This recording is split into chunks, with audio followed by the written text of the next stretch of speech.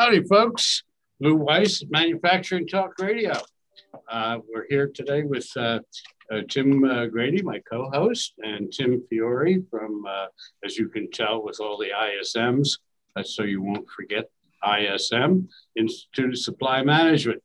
So, by the way, just to take a look behind, Zoom didn't work well today, so we had to use this other thing that we put together, and you can get to see all of our 4 podcasts and our monthly series, which is sort of behind me, but you'll see it when I do my walk up.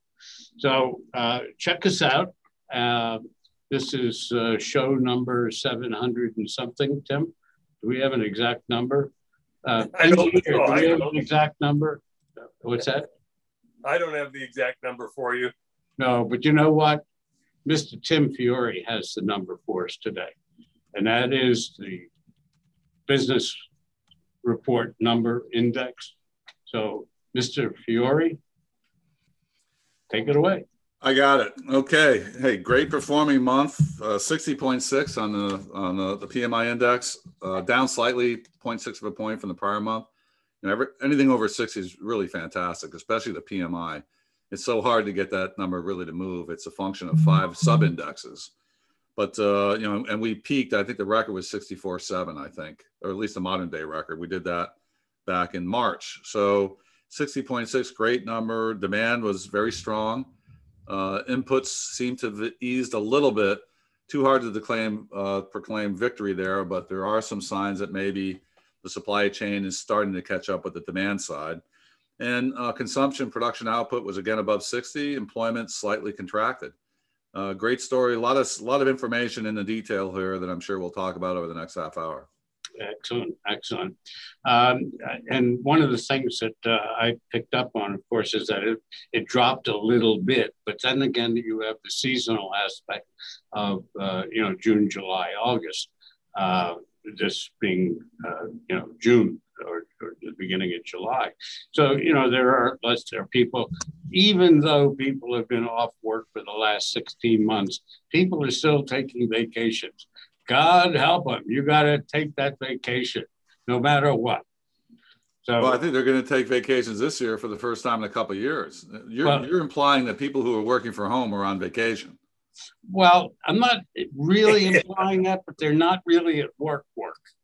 Not at the office. That's right. Not at the office. You're going to get yourself into a big debate here. So I know. just as a point of comment here, without the seasonality factors, the PMI would have been 62.1. Excellent. So everything got stepped down because of the period. Now, July and August, we definitely have employment issues. Everything, let's see, we had new orders got stepped down 1, production got stepped down 3. So without the seasonality factors, production would have been 63. Employment got stepped down 3.7.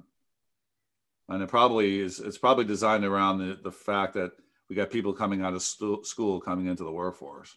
So, and I've heard a lot of things recently about seasonality factors, whether those old rules have really applied properly over the last 15 months. I think it's a pretty good debate. I mean, seasonality factors, if they're based on holidays, that's one thing. If they're based on, normal ebb and flow of manufacturing or the economy, we really haven't had that since 2019, I think, right? Something like that. Yeah. So we had 16-1 positive comments in the general comment section versus not so positive. Really strong number, down from I think 32 or 36-1 last month, but with so few numbers in the denominator, that you're going to see that major fluctuation. It was easily, of all the comments, it was 65-70% of all the comments very positive about the future. Some other interesting numbers here. We had, since we're into the numbers thing, almost 80% of the panelists commented about supply chain, supply issues, as well as pricing. So top of mind still, input driven, restrictions to further growth, no doubt about that. We had a little bit of a slackening here on transportation comments, which I can talk more about. And I look at those in the general comment section. I look at them in the supplier delivery comment section. Supplier delivery comment section, it's still running at about 38% of total comments. And it's been that way for about 4 months. On the general section, which I think is top of mind, it came down to 22 from about 27. So maybe an indicator there that things are starting to normalize. I think there's a couple stories here for this month that we'll chat about. We can talk about employment too, the hire to the force manage ratio. A couple things. Lead times are still at records. We've had another expansion in the raw material lead times, which in a lot of respects is probably driving somewhat the new order level. You know the way it goes. If lead times push out, you got to cover your future demand. And it's a real struggle for buyers because they're going to be paying the highest prices that they paid in many, many years. So there's a little bit of reluctance to do that. And the other thing is on the price index, what it's really indicating is that when people ask the question, are you able to flow through price increases to your customer? The answer is clearly yes, because we had 84% of our respondents saying they're paying higher prices in June. And you know, the way this thing works, 4 tiers down the supply chain, the steel guy raises his price.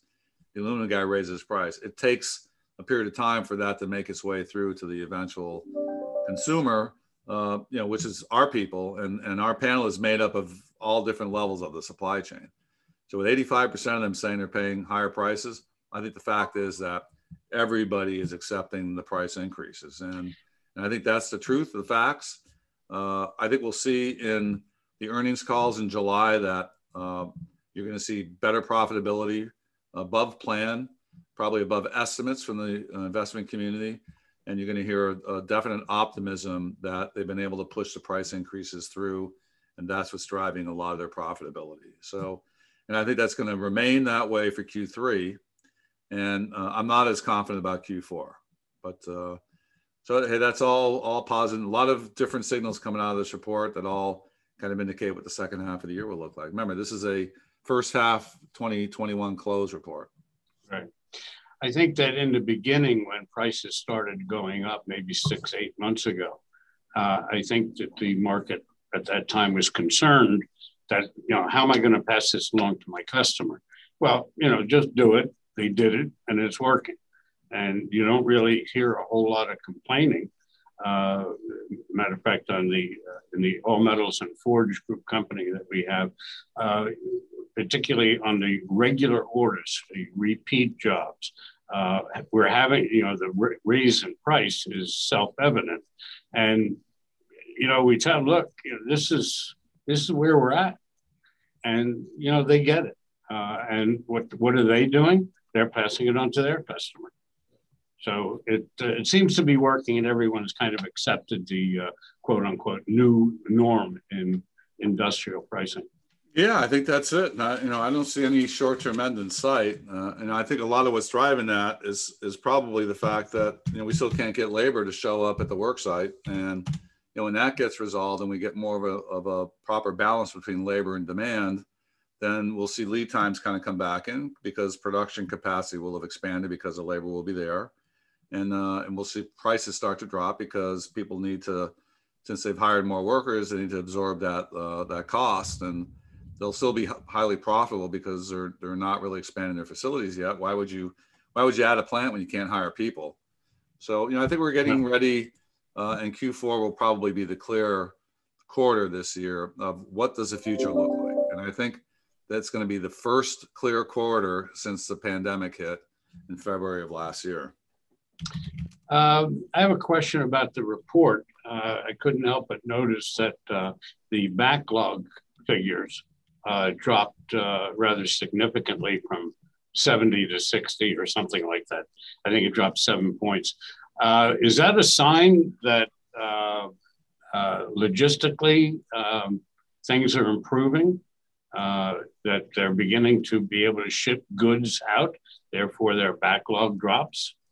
Well, yeah. So, I do a quick summary for different reasons I send out to certain people. And I usually put a comment about negative and positive, whether the number is positive or negative.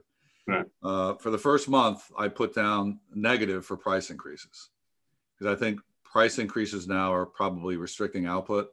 I've actually heard stories about, well, I really don't want to do that work because I'm going to charge you too much money. I had a personal situation with a building contractor where he didn't really want to give me a price because he was afraid of scaring me away. And he wanted to push the build out 12 months. I'll build it for you next year, not this year.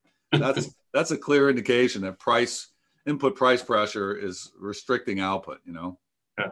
Yeah. But honestly, that's the first number I went to, Lou, and I saw that number kind of come off close to 7 points or something. Yeah. I think so, it's. Yeah. So first I had to put it in its context. 65 is a near record number. The last 2 months we broke records on backlog. So at 65, I think it is, that's still a near record number. So don't get overly concerned about it. But then I dug in and, okay, where is it happening? So, and I look at the top 6 industry sectors, 70% of the manufacturing economy should be the drivers of growth and contraction. And what I found is that the chemical sector had a pretty significant backlog drop off. And I'm okay with that because they were still struggling with the freeze in February. Right. Driving prices up to a large extent. They had a lot of plants that were down. The orders kept piling in and they couldn't really satisfy them properly. Most of the plants are all up and running now. I was hoping that prices would have decreased in chemicals, given the fact that they've now relieved some of their constrictions. But we now have a natural gas price of $3.40 an MMBTU, up from $2.70 or something in normal times. So we're dealing now with feedstock increases. But the fact that chemical backlog dropped, that's fine. I mean, no indication there. And then food and beverage backlog dropped, and that's really interesting. So why did that happen? And if you dig back, we had a big bump in food and beverage again in March. We had a big bump a year ago, and food and beverage did really well.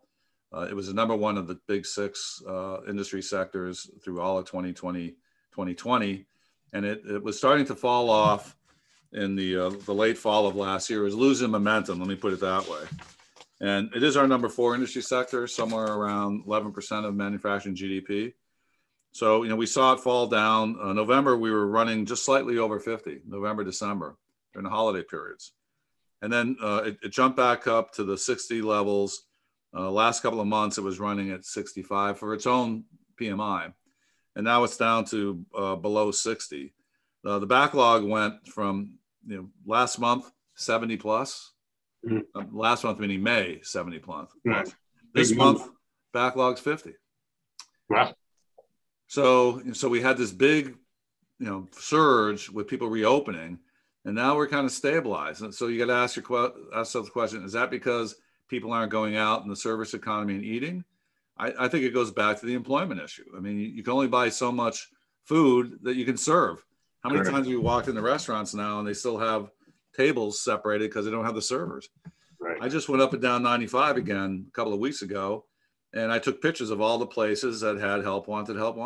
I ran out of giga space on my phone.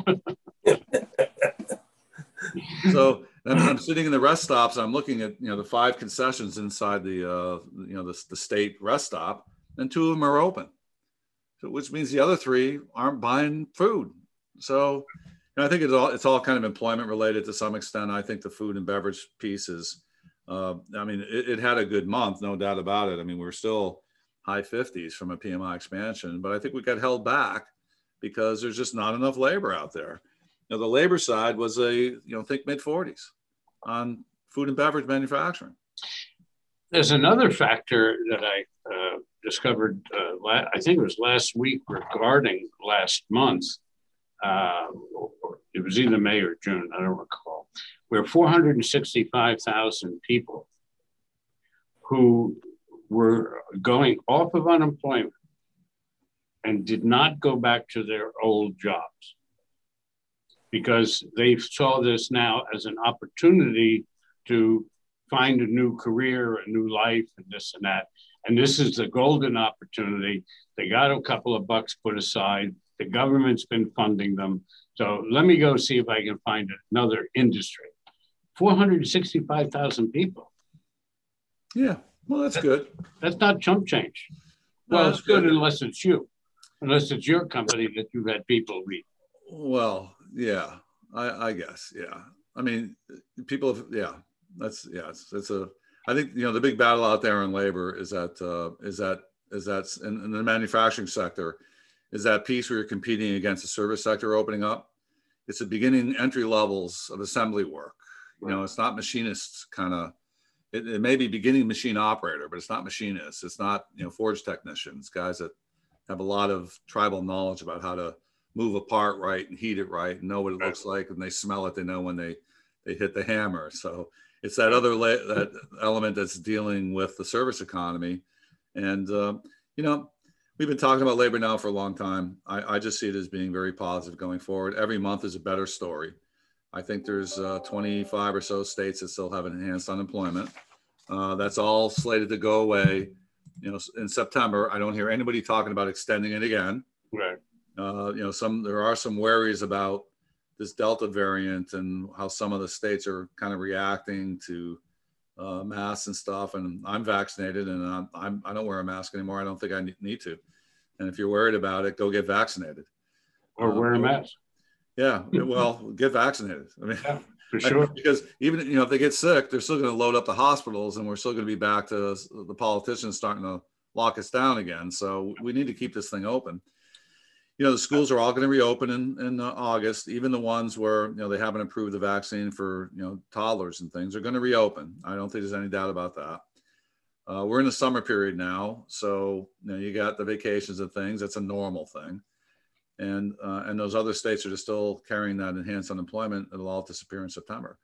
So, and I think from a manufacturing standpoint, construction has been very hot. We lose drivers this time of year, and maybe to some extent also lower level technicians. And that'll, as the summer ends, that'll all put people inside. So I think Q4, we're doing really well now. And I think Q4, we're going to do really well too. I think it's going to be the first, like I said, the first full quarter of post-pandemic operating. And I think the labor market will have stabilized where it'll be improving. It may not be where we want it to be, but it'll be improving without any artificial constraints holding it back. I think that coming of the infrastructure bill and the bringing those jobs and monies online is going to really have a major effect for first quarter next year. Yeah, you're right. That could be disruptive. I mean, but it's $1 trillion over 8 years or something, right? Yeah. 1.2 trillion to be exact. Yeah, and that's all when positive. you're talking that kind of money, Yeah, well, we've gotten used to $1 trillion is like $1 billion. Right. I remember when a millionaire used to be something. Yeah, that's a poor man. well, the current administration is defining, financially restricted families as 400,000 and less. Right. I mean, who would ever thought that? That's where we're at. Well, that's when your first car costs you $1,500. I don't think my father in his lifetime earned $400,000. No, his whole lifetime. His whole lifetime. Yeah. He was born in 1893. So, Tim, I've got a question for you on the inflation side. We're beginning to see that. Consumers are beginning to feel it. Do you see it impacting us maybe first quarter of next year or sooner? I don't know that we're going to see it. What I'm feeling and seeing to some extent is that we've exhausted our ability to raise wages. I'm not sure if I mentioned this yet, but I think raw material prices are definitely cyclic based on supply and demand, and therefore they're transitory. And I think when the labor force comes back to full demand supply parameters, then we're going to see some relaxation on input prices. The big issue is wages, and I think everybody's exhausted around increasing wages. When you hear stories about $25 an hour for warehouse workers, I mean, that's not sustainable. It's not, in a normal economy, it's not sustainable. So I think you got the business community saying, okay, enough's enough. I think, did I mention the turnover numbers to you guys? No. Okay, so I went through the labor indexes and comments. Let me get to it. Here we go. So I've been looking at it from a hire fire ratio, hire and force manage ratio, and I've been picking up some other stuff. So here's some of the numbers that I got. Let's see. So we had 16-to-1 positive hire to force manage ratio, and the force manage includes furloughs, layoffs, attrition, and hiring freezes. So 16-to-1, 16 were hiring versus 1 doing one of those 4 different things. And that's up from 12-to-1 in May, which is up from, I think, 8-to-1 in April. So there's still this pursuit of labor that more and more companies are pursuing. The interesting thing this month is that last month, 50% of those people who were commenting about hiring were also commented about having difficulty in hiring. This month, the number is 30%. So it kind of indicates that maybe there's a little bit of a relief there that they're not having as much trouble. They're hiring, but they're not having as much trouble. Half of them last month said they were having trouble. 30% of them this month said they were having trouble. So maybe there's a trend there. The other thing that kind of came out of it was 17% of the employment comments talked about turnover. Now, I've been watching employment now for a couple of years because it's a major element as the economy cycles. And 17% commented about turnover. And I had never really noticed the turnover comments in May or April or March. So there was probably some, but they weren't worth that much to count. So that says to me, okay, everybody knows it, everybody feels it at the local level. The turnover. So I dug in a little bit deeper to see if I could clearly see what was causing turnover. And at least half of them were clear about the fact that people were jumping jobs for wages. So, put yourself in a manufacturing community, maybe outside of a metropolitan area that has a lot of labor force. And you got people now jumping jobs to another employer down the street for 50 cents. You can either play that game or you can all kind of say, all right, I'm stopping this. I'm not going to fuel this any further because, what is the benefit of them fueling it further? The upside is they grow their backlog.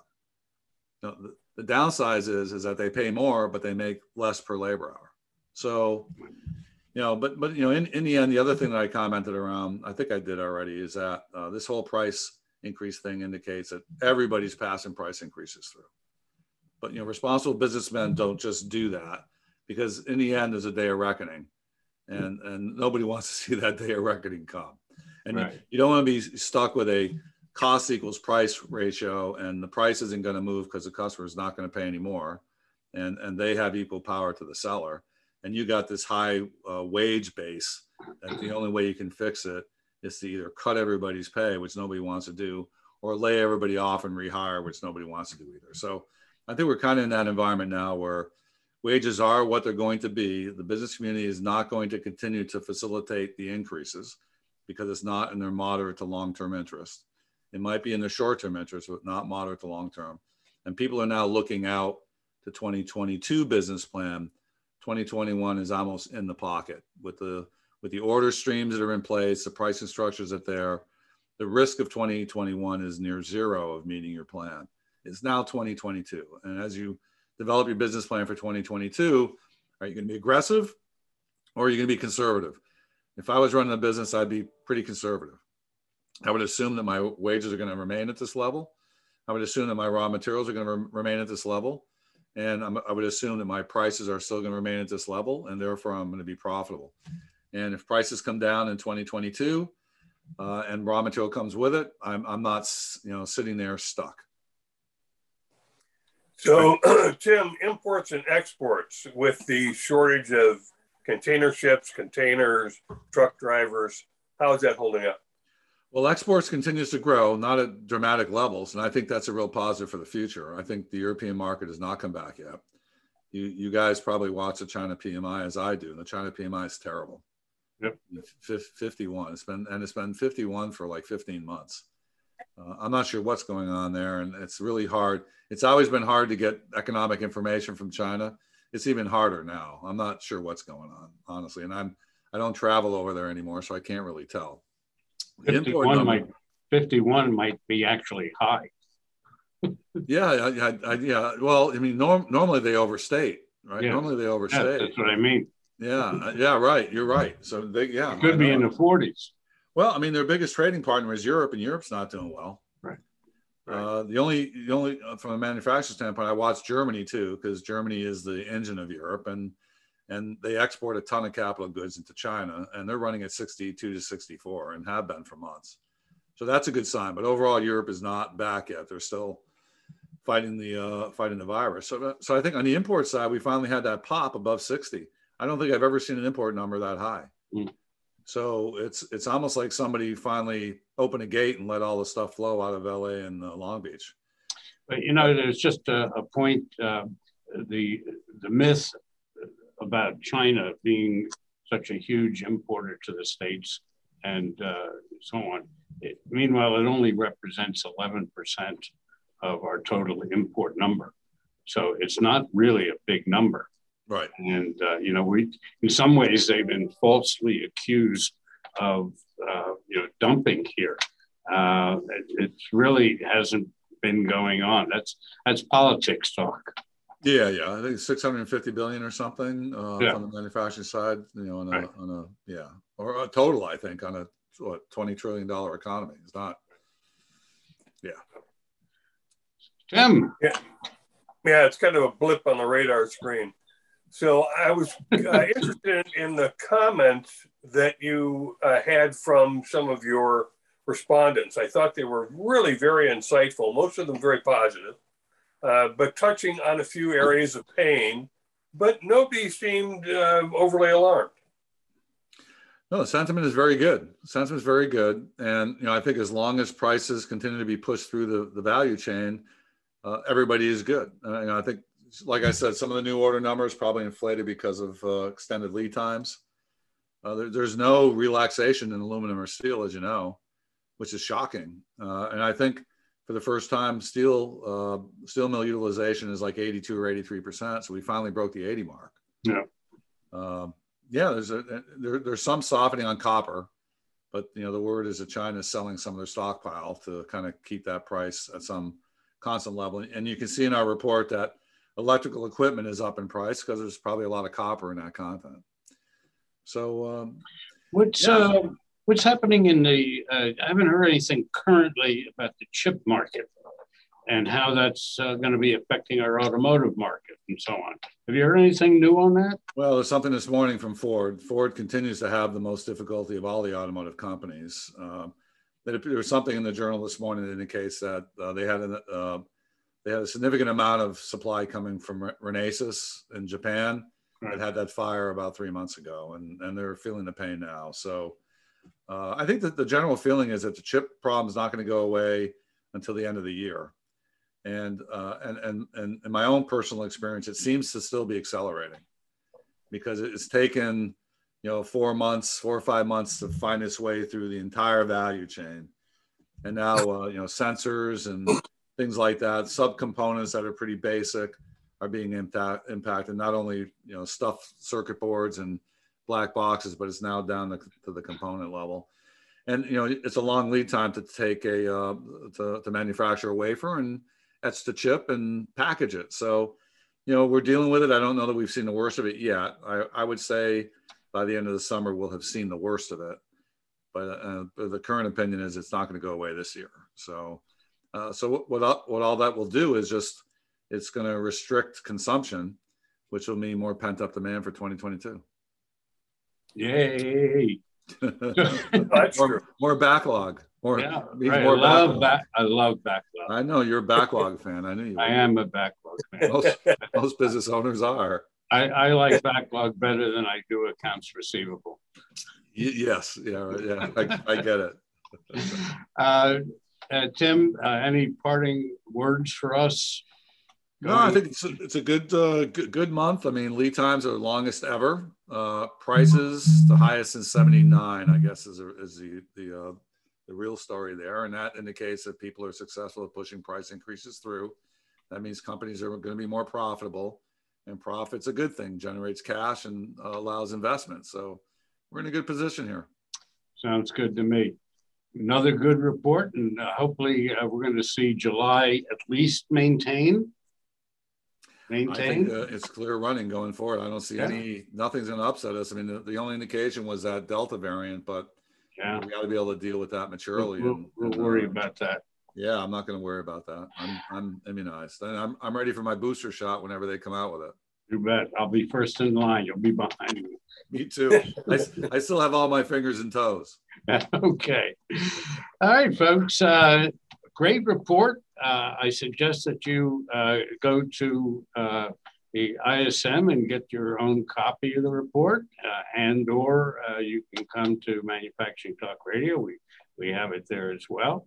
Also, I want you to take note of the show's behind me, and I'm going to do a slow exit after I make my appropriate goodbyes to Tim Fiore, chair of ISM Business Report.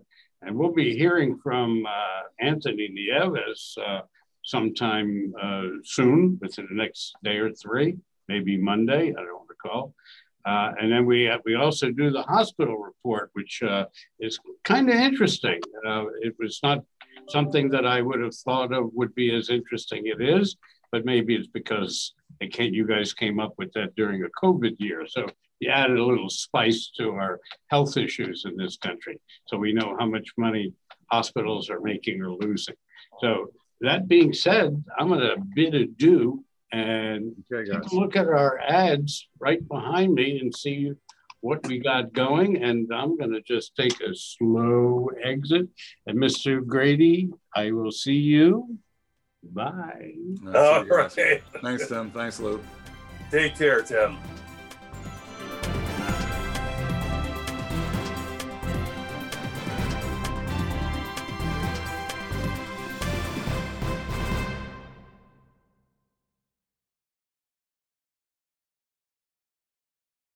This podcast is a part of the C-Suite Radio Network. For more top business podcasts, visit c-suiteradio.com.